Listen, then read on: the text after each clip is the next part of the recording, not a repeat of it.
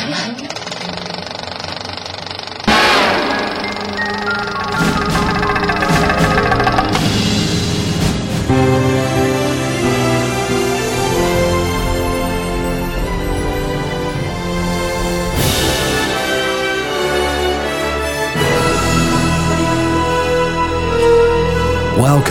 to the AV Podcast Movies Edition, presented by Phil Hinton.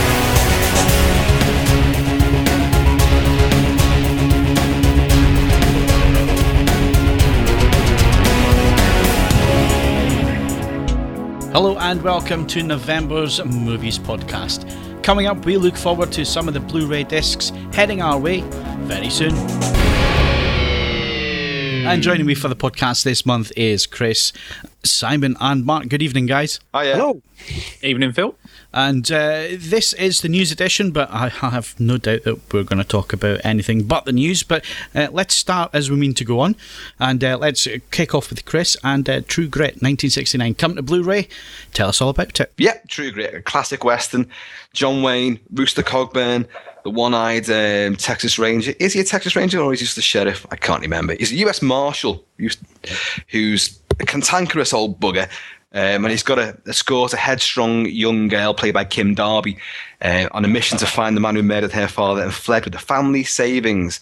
It is a classic movie, a tremendous Elmer Bernstein score, and it's a perennial favourite of the Western genre. You've got a Texas Ranger played by Glenn Campbell who joins the party. Laughter and tears, it says here, punctuate the wild action in its extraordinary Western, which features performances by Robert Duvall and the great Strother Martin as well. As I say, absolute classic. It's about to be remade. Tell a lie, it has been remade by the Coen brothers, hasn't it?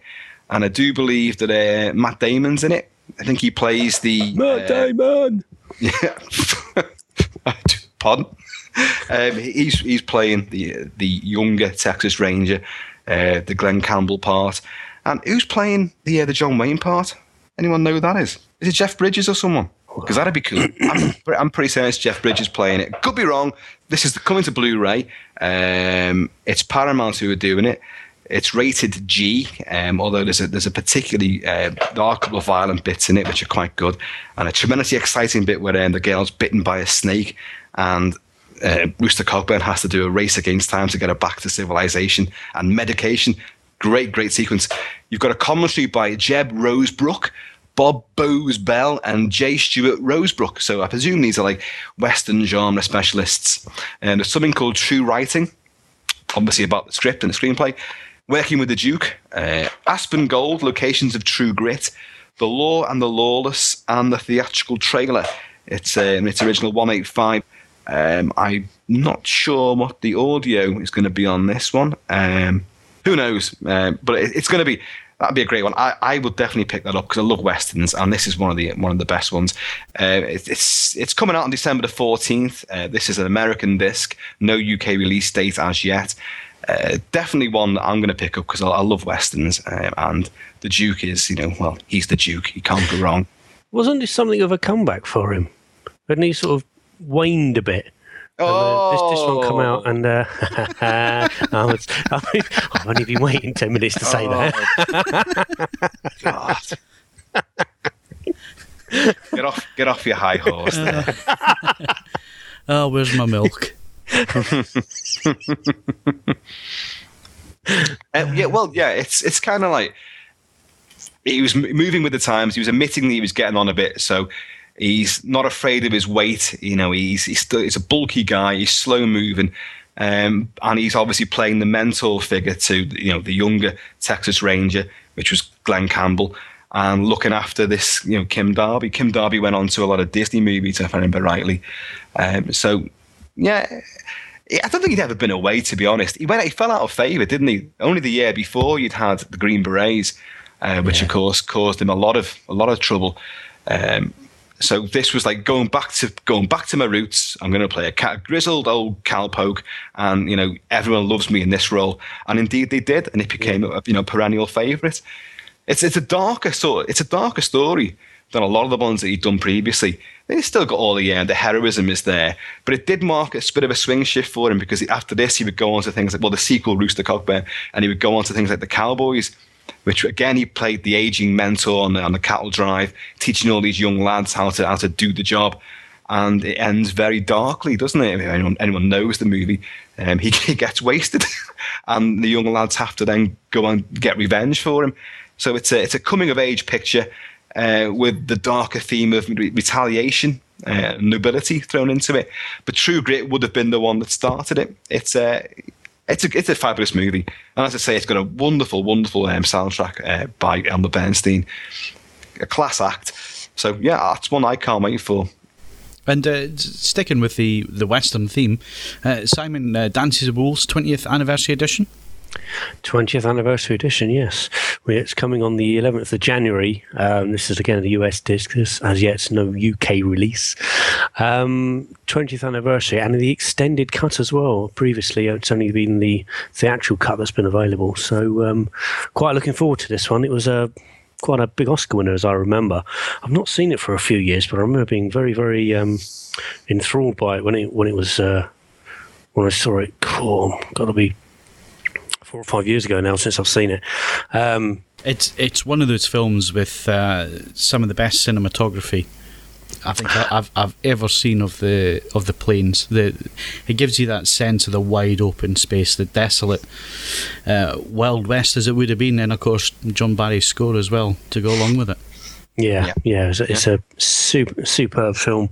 Shot in 2:5:1. We've got a 7.1 DTS HD Master soundtrack as well, so that should be stonking. That'd be beautiful, yeah. It's gonna be and to get the extended cut after 2 or 3 years now that it's been out, at least in the UK here, it's gonna be great.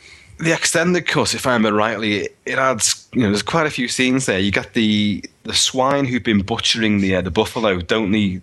The Sioux get hold of them, and you find out what they do to them, which puts them in a bit of a darker light, although probably more realistic one. And you also got more of the crazy general at the start as well, haven't you? So, it's a long time since I've seen it, to be honest. I kind of went off the boil on this one. I think because of the Kevin Costner oversaturation. Yeah, Costner, so it puts you off, doesn't it?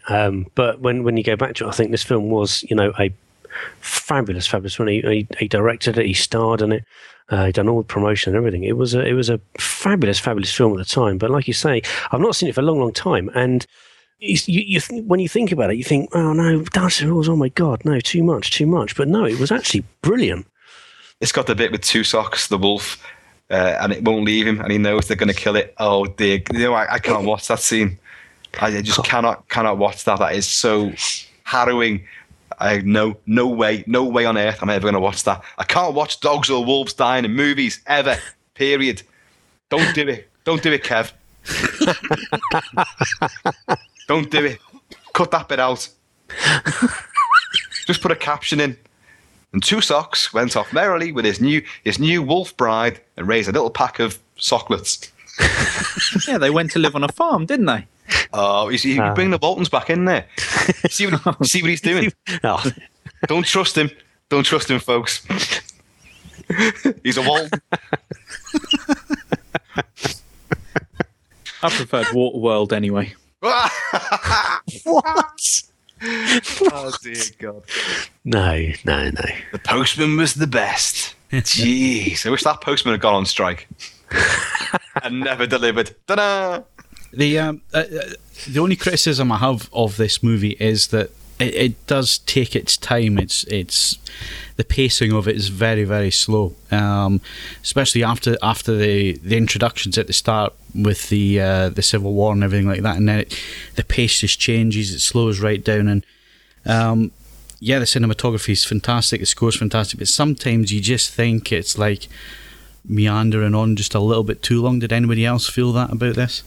Yeah, there are kind of huge swathes that are a bit like a kind of BBC documentary about the landscape. You can get only so much of it, but on the big screen, it must have been absolutely breathtaking. Yeah. Well, he wanted to make a sort of, analogy, didn't he? A pastoral for the Wild West. Re-envisage There is a word in there somewhere, but I'm damned if I can find it. A postcard or a love story. Basically, he wanted to, reimagine how the Indians appeared to be, and try and paint them in their true, authentic light. Now, there's a few real-life Native American Indians who actually despise this movie. A couple of stars of Latin Mohicans in particular. Russell Means just couldn't stand it. He said he tried to paint up my people as far too noble and peace loving, and but it quite simply wasn't the way. It was lots of infighting, and I don't know. He tried his best, didn't he?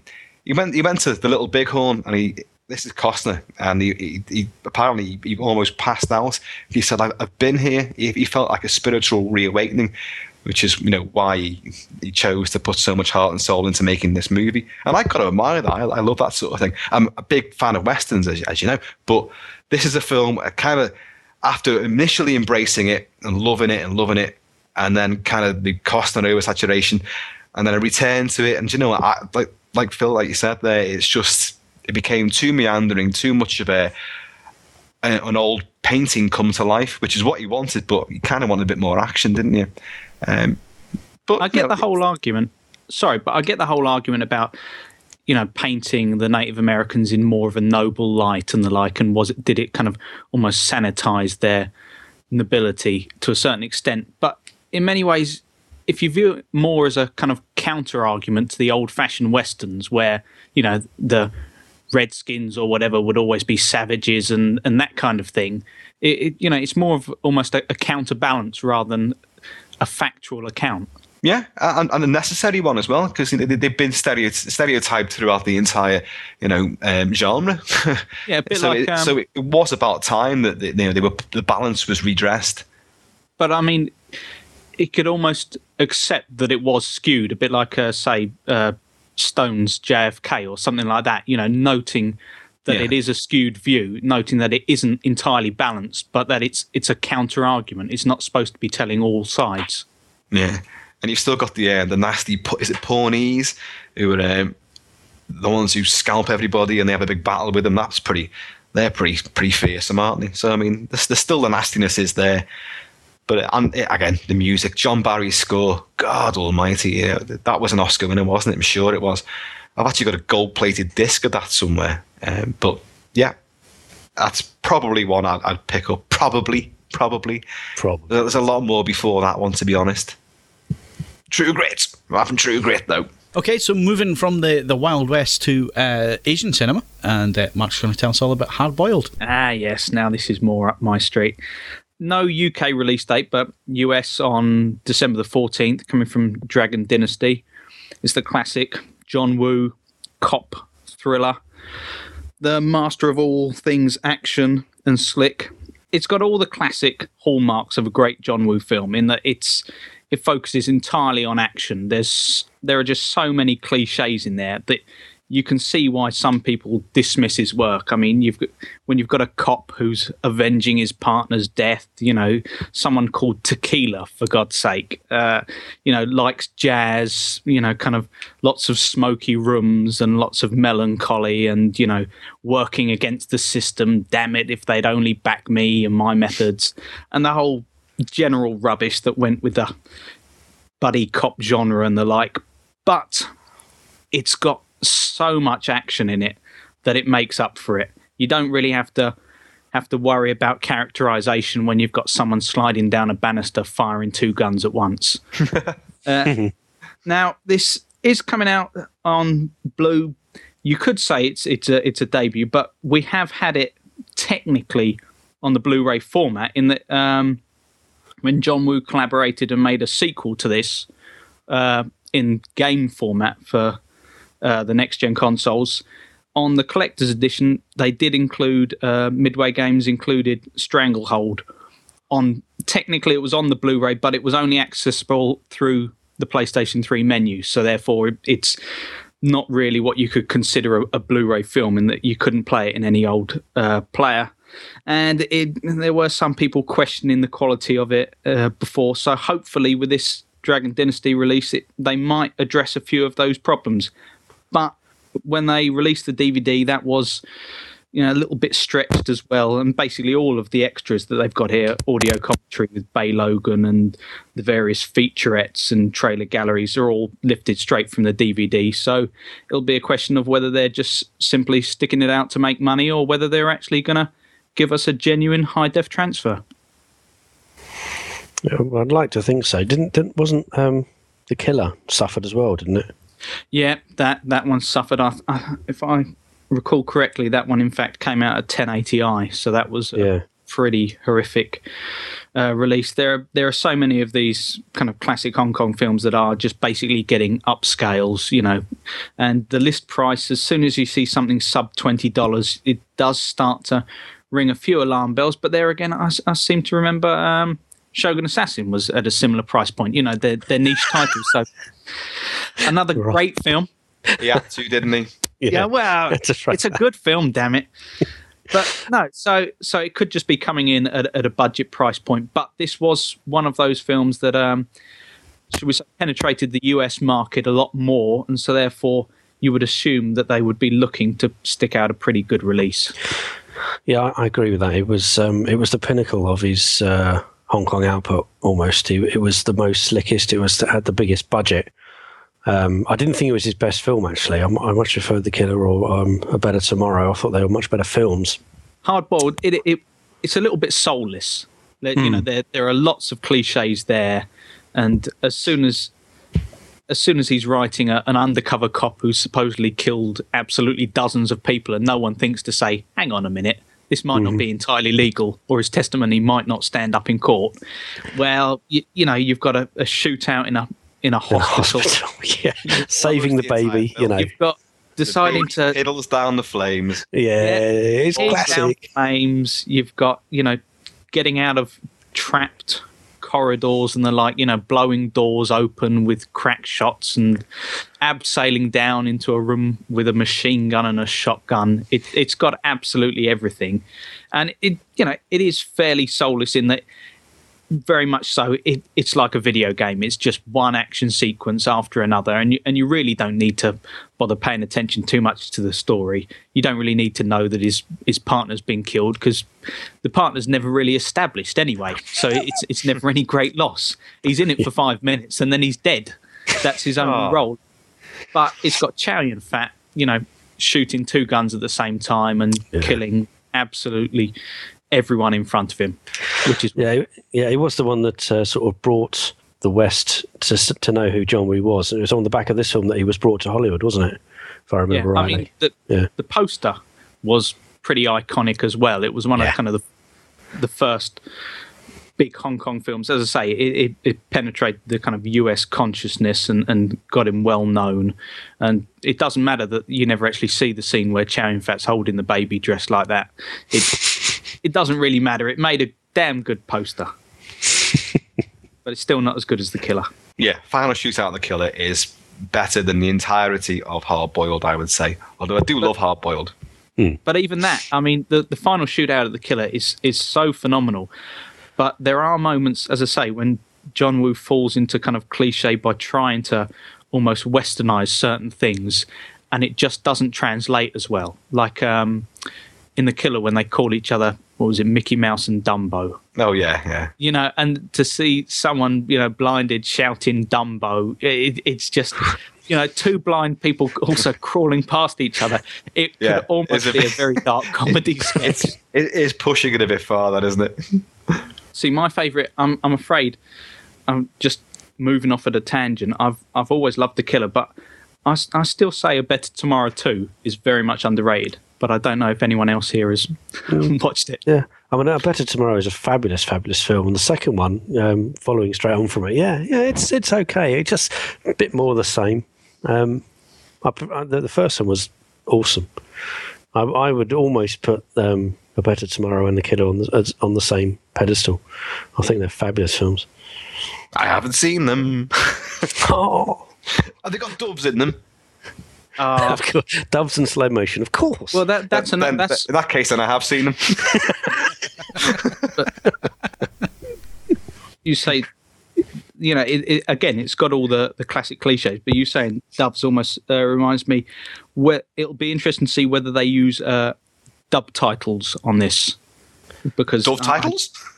Dub titles. You saying dubs just reminded me. So, or whether they actually properly translate the original language, because I know that's something that's irked a lot of people down the years. That I think even the Criterion release used dub titles, so it's something, a bone of contention. But I think it's quite unlikely that Dragon Dynasty will go to the effort of making entirely new subs. But you're going to get it, aren't you? So yeah, it's not going to put you off.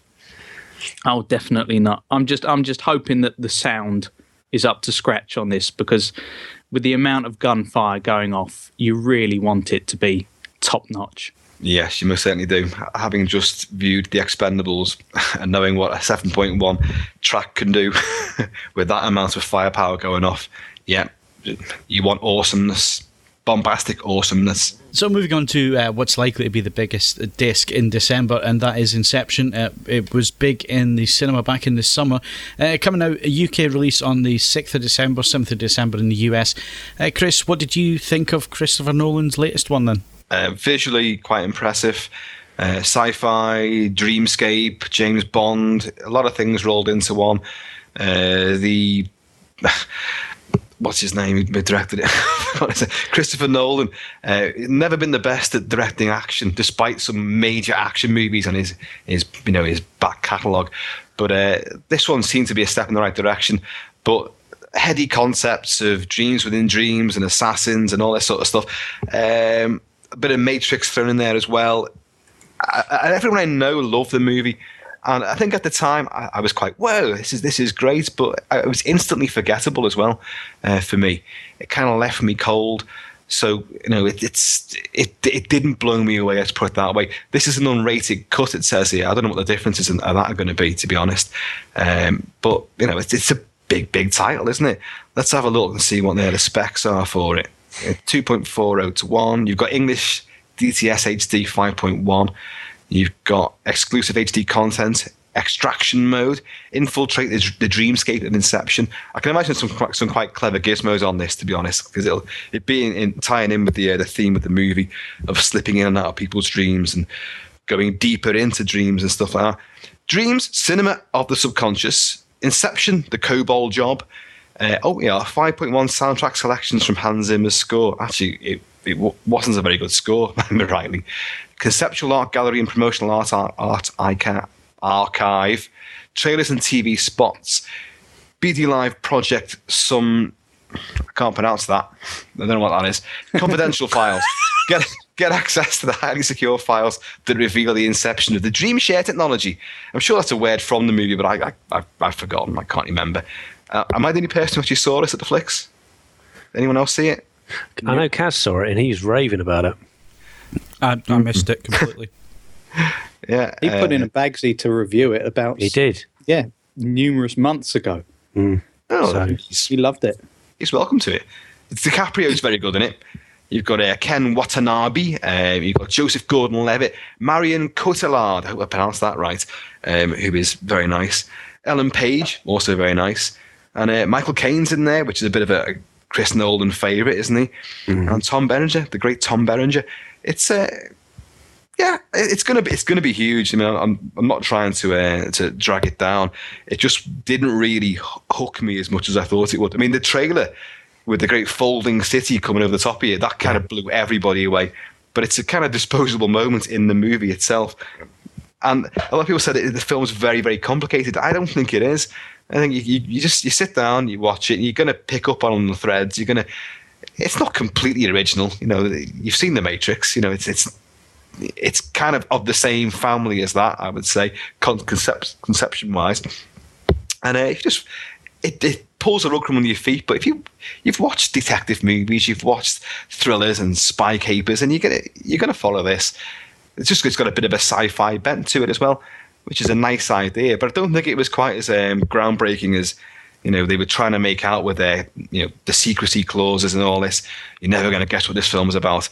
But there's some great set pieces, and it's definitely going to be. It'll clean up on Blu-ray. I have no doubt at all. It's going to look and sound brilliant. Wonderful review. Yeah, it's going to be a look and sound brilliant, isn't it? bound to.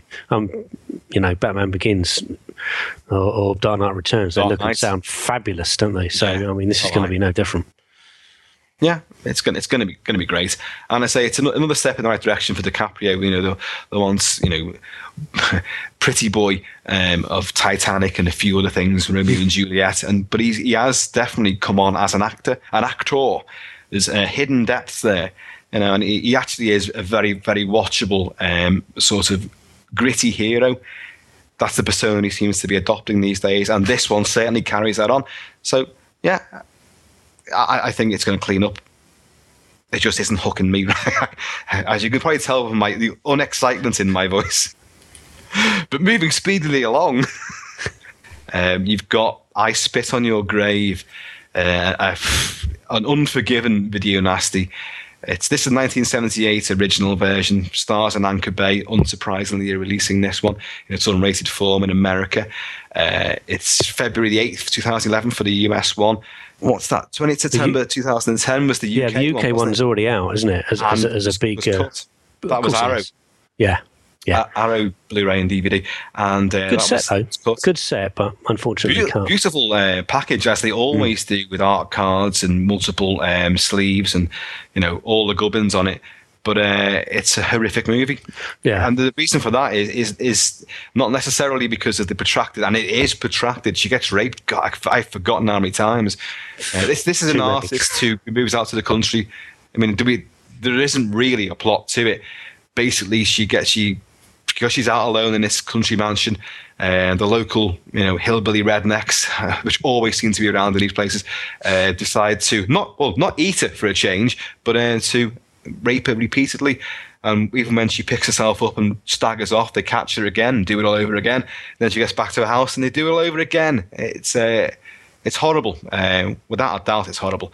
The actress who plays the main woman, but she is crazily fantastic in the part, because it's a pretty nasty role to have. Anyway, she obviously gets her revenge. It was initially called Day of the Woman, which was literally to say that every woman will have her day, and she will hell hath no fear like a woman scorned. And with outboard motors, axes, and all sorts of weaponry, she dishes the pain back on the gang. But the problem with it is, I always found that the vengeance was over far too swiftly, and it wasn't nasty enough. I mean, even the castration in the toilet. The devilish lid of the toilet castrated him. The bit in the bath, which everyone remembers, where she hacks off his bits, and the soap suds go all red and frothy and bloody. Well, it just isn't enough. Another very similar horror movie from almost a decade before, well, I think it was 71, which was Wes Craven and Sean Cunningham's The Last House on the Left. A film, after I first saw it, I vowed I would never, ever, ever watch it again. Despite a couple of pivotal images in it, it's just too horrific for words, I found. Too disturbing, too harrowing. Basically, you're watching 70 minutes of two girls being tortured and humiliated and then murdered, and 10 minutes of the parents' revenge. It wasn't enough. The balance wasn't there. And these days, what you find, because both of these films have been remade. In fact, the I Spit on Your Grave 2010 remake is also coming out February the 8th, 2011. Yeah, same date, from Stars and Anchor Bay again, an unrated version. Now, I haven't seen it. I really didn't want to see it, to be honest, because I don't like the original one. But I appreciate the fans are going to be out there. So there's a double bill for you, for people of jaded taste, which I would normally class myself as being one of them. But obviously, I have got standards which I didn't really realise I had. On the original one, you have an all-new interview with the writer, producer, director, Miyazaki, about the making of this film and its legacy for the past 3 decades. 185 to 1. Well, no details on the audio. Stars and Anchor Bay. They're probably going to give it some kind of surround sound. Don't know though. I mean, there's been a few where they've actually stuck to the original lossless stereo or even mono. So we have to see what they do with this one. I Spit on Your Grave, the 2010 one. What do we have with this? It's in Dolby 2H True HD 5.1. You've got a filmmaker's commentary. You've got a behind-the-scenes featurette, original theatrical teaser and trailer, and deleted scenes on it, apparently. So, as I say, I can't comment on that one. I would presume that, like the remake of Last House on the Left, this one probably does attempt to redress the balance by having a lot more of the revenge on the gang. It probably won't be quite as explicit either. Well, no, it probably isn't, but it's still probably they'll be shot from behind a bush or something. I mean, it's completely unsavoury, of course. Sorry, I thought you were thinking some kind of pun then. Well, yeah. But, you know. Well, I mean, Last House was shot very nicely, even with the horrors going on. They toned it down. But back to Last House for a minute. On the original Wes Craven one, you had even though I've not watched the film since, there is one terrific sequence in it where I think he's called Rat or Weasel or Ferret. He's got these big buck teeth on him, and he has to dream about the mother. And she puts a hammer and chisel to his buck teeth, doesn't she? And it's brilliantly shot, brilliantly done. And they cut the sequence just as the hammer hits his teeth, and it really does. God, it's a jolt, that one. And people, including Wes Craven, have said that that's where he got his first taste for creative dream footage. Obviously, that led on to Nightmare on Elm Street, but these are once again the reprieve of the old video nasties. It seems to carry on unabated at the moment. There's still plenty of great ones out there which haven't been released, but I'm sure they're going to see the light of day on Blu-ray before long, because this is like a continuous assembly line of atrocity, isn't it, really? It is. It's nice to see them come to blue, I suppose. But obviously, if you're a fan, don't bother with the UK version, because it is cut down, but probably for the right reasons. Vampire Circus. Oh, yes. Vampire Circus. Okay. Isn't Ella Ward in that? Yes, she is. Yeah. And Adrienne Corrie as well. Not Adrian from Corrie, Adrienne Corrie. This is a classic Hammer movie, one of the last of the Hammer movies, and also one of their most depraved as well. The Vampire Circus, it says it all. It's a travelling circus in rural Transylvania or Boreham Wood. It probably was shot. Yeah. And they arrive in towns and basically just take everybody out. But it's a magical sort of movie as well. There's a lot of supernatural elements to it, other than just vampirism, because you have like they look. It's very controversial. They lure young kids into the Hall of Mirrors and take them out. Basically, there's plentiful gore in it. There's lots of nudity. Even by Hammer standards, it's a lot more explicit. There's a very famous sequence of Dave Prowse as the strongman, and he's being challenged by a woman who's been painted to look like a tiger, and there's only the very skimpiest of cloths covering her nethers and then painted over. Because when I was a kid and I had this on video, I obviously paused that bit a lot. Obviously froze the frame that said pivotal shot, and I know the exact shot as well.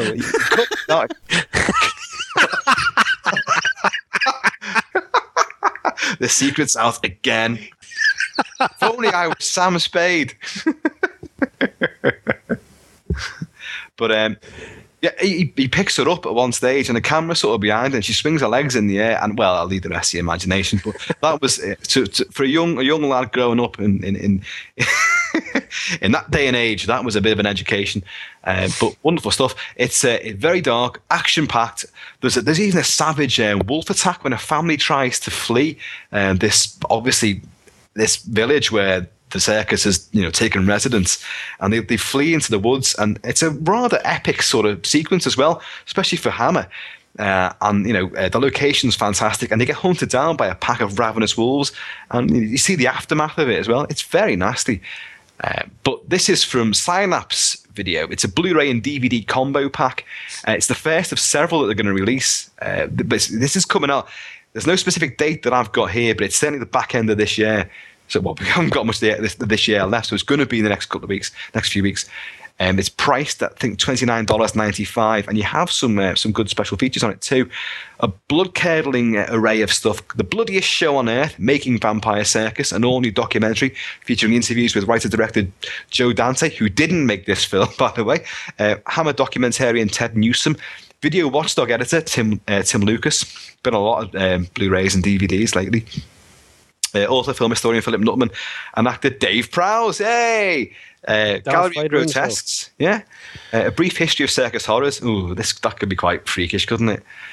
Visiting the House of Hammer, Britain's legendary horror magazine, a retrospective on the popular British horror comic publication. Who's got any of those left? Anyone? I've got all of them. Fantastic. What else? It's featuring artwork by Brian Bolland. Oh, that's about the comic book. Poster and Stills Gallery, original theatrical trailer. You've also got it. The audio is DCS HD 2-channel mono. You've got a DCS HD MA music and effects track as well. Don't know how much fun that could be, but that's great. And the other titles they're bringing out Twins of Evil. You know all of that one, don't you? There's a lot of Twins of Evil. That was a Hammer House of Horror, wasn't it? Twins of Evil was the two Collins, Madeline and Marilyn Collins, who play these vampire twins. David Warbeck's in it as well as this. He plays a school teacher, I think I'm right. Who doesn't try to stop them. I think he falls heavily under their spell. And you've got Hands of the Ripper, which is coming out in the coming months as well, for some time next year. Now, I've reviewed the Hands of the Ripper on DVD, and that's a great film. Ankarad Reese is in that one. It's a great mystery as well, great detective yarn, and there's a couple of shocking moments in it. See, for all those that think that Hammer sort of died a death in the 70s, it's not quite true. Some of their better and more groundbreaking and adventurous movies were made then. And of course, this ties in with what have we just had out of the flicks now? The American remake of Let the Right One In, entitled Let Me In. And what is it? It's a Hammer movie. Yay! Nice. It's actually Hammer, and it's made money, which means that the guy in charge of Hammer right now is going to stick to his word, I hope, and remake Captain Kronos Vampire Hunter. Get in there. Get in there. Brian Clemens wrote the original. Caroline Munro was in it, and Horst Janssen, the Bjorn Borg lookalike. Brilliant stuff. And now if that is successful, as I can't imagine it couldn't be, that could spark a series of other Kronos movies, which is what the original intention was. So, it's a great time for Hammer, a great time for horror on Blu-ray as well. Stop. Hammer time. Oh God! Oh, how long have you waiting to say that? Well, when you get a break in the commentary, I suppose. As long as you're about saying about the Duke being on the wane, perhaps. Oh, well, Perhaps. Oh, and this also leads us on to a couple of Criterion releases. Having just mentioned Captain Kronos Vampire Hunter, you've got Guillermo del Toro's Kronos coming out from Criterion, which I know we've just had a box set of del Toro movies in the UK, which I haven't looked at, although I was sorely tempted to pick them up. And they had some kind of spammy cutout packaging, didn't they? Like all the characters from Pan's Labyrinth, and I don't know, but apparently they're not very good. It's a very flimsy sort of thing. But and I'm not sure what the extras were on it, but it was a box set of Pan's Labyrinth, Devil's Backbone, and Kronos. And I heard tell on the grapevine that the Kronos transfer was very poor. I haven't seen it though. Now this is Criterion, so you kind of know it's going to be the best they could possibly find and the best that they could do with it. You've got 2 audio commentaries on it from Del Toro and the producers. You've got something called Geometria, an unreleased 1987 short horror film by Del Toro, finished by the director in 2010. Well, that could be interesting. Plus a brand new video interview with him. Welcome to Bleak House, a video tour by Del Toro of his office, featuring his collectibles and personal work. New video interviews with Del Toro, the producers, and actor Ron Perlman. Hellboy! Hey! Video interview with actor Federico Lupi, who's the main star of the movie. The old guy who finds the Kronos device and becomes a kind of, eternal vampire because of it. A stills gallery, a trailer, a booklet featuring an essay by film critic Maitland McDonough. Very good stuff. An excerpt of Del Toro's notes for the film. And I say that's from Criterion, and that comes out. When does it come out? When does it come out? Well, as usual, Chris did his homework exceptionally well there. Well, it says no. Hang on, I know December. It's slated for December, but I've not got the date. I have December the 7th. Hey, I get there in the end. But not only that, not only have you got Kronos, you've got, wait for it, David Cronenberg's Videodrome. Awesomeness. Now that's probably going to follow the original Criterion release, which I've got of Videodrome, which is fantastic. I mean, anyone else picked that up? It actually came in a box like an old video cassette, which I thought was a very, very nice little touch of theirs. 2 audio commentaries, David Cronenberg and his DOP, and James Wood and Deborah Harry doing a commentary as well. Camera, Debbie Harry. A short film starring Videodrome's Les Carlson, written and directed by Cronenberg, a film called Camera. Forging the New Flesh. I mean, I take it I'm preaching to the converted here with the film Videodrome. We're all very familiar with it. It's a very dark and sinuous, effects-ridden satire about the way that the video medium was going. Basically taking the snuff film and how far we were going to go into the realms of snuff, and it becomes a very hallucinogenic body horror experience for James Woods, the great James Woods, who plays this seedy TV broadcaster and distributor of soft porn, basically. Although he's looking for the hard stuff, he discovers this channel, this sort of guerrilla subterranean channel originating somewhere in South America, in inverted commas, where life is cheap, and it's about live torture. It's just called Videodrome, and there's no plot, no stars in it, just people being tortured. But exposure to this causes mental breakdown, hallucinations, and just a lot of very messy stuff to happen. So you've got documentaries: Forging the New Flesh, a half-hour documentary featurette about the making of it. Effects Men, a new interview with special makeup effects creator Rick Baker and video effects supervisor. Bootleg Video, the complete footage of Samurai Dreams, which is part of one of the things that he sees, which is a series of films he can distribute. There's a lot of softcore porn and stuff in these things. It's all very arty. And 7 minutes of transmissions from Videodrome, which I would advise you not to watch because you go insane. Presented in the original unedited form. These were all on the original DVD release. Fear on Film, a 26-minute roundtable discussion from 1982 between filmmakers Cronenberg, John Carpenter, John Landis, and Mick Garris. Now, obviously anyone who's a horror fan is going to lap that up. Fabulous stuff. Original theatrical trailers and promotional featurettes, stills galleries featuring hundreds of rare behind-the-scenes production photos, and a booklet from writers Carrie Rickey, Tim Lucas, again from Video Watchdog, and Gary Indian. That'll be great again. So there's two more genre favourites from Criterion, the home of cult movies. See, everyone got their pun in there, and I was going to try and say something about not being able to find the release date for a film called Kronos, which I thought would have been vaguely amusing. Yeah, vaguely. But there wasn't time. Oh, I just knew you'd do that. Oh, very clever. Very clever. Inspired stuff from the Bolton. I've been waiting 5 minutes to say that. And of course, it wasn't worth it in the end, but we got used to that. Okay, so that wraps up our podcast for this month. Don't forget it, next month is our final podcast of 2010, and we will be discussing our favourite films of the year on disc and at the cinema, so join us for that. All I need to do is thank Chris, Mark and Simon for tonight. Thank you guys. Cheers. It's been great. Cheers, Phil.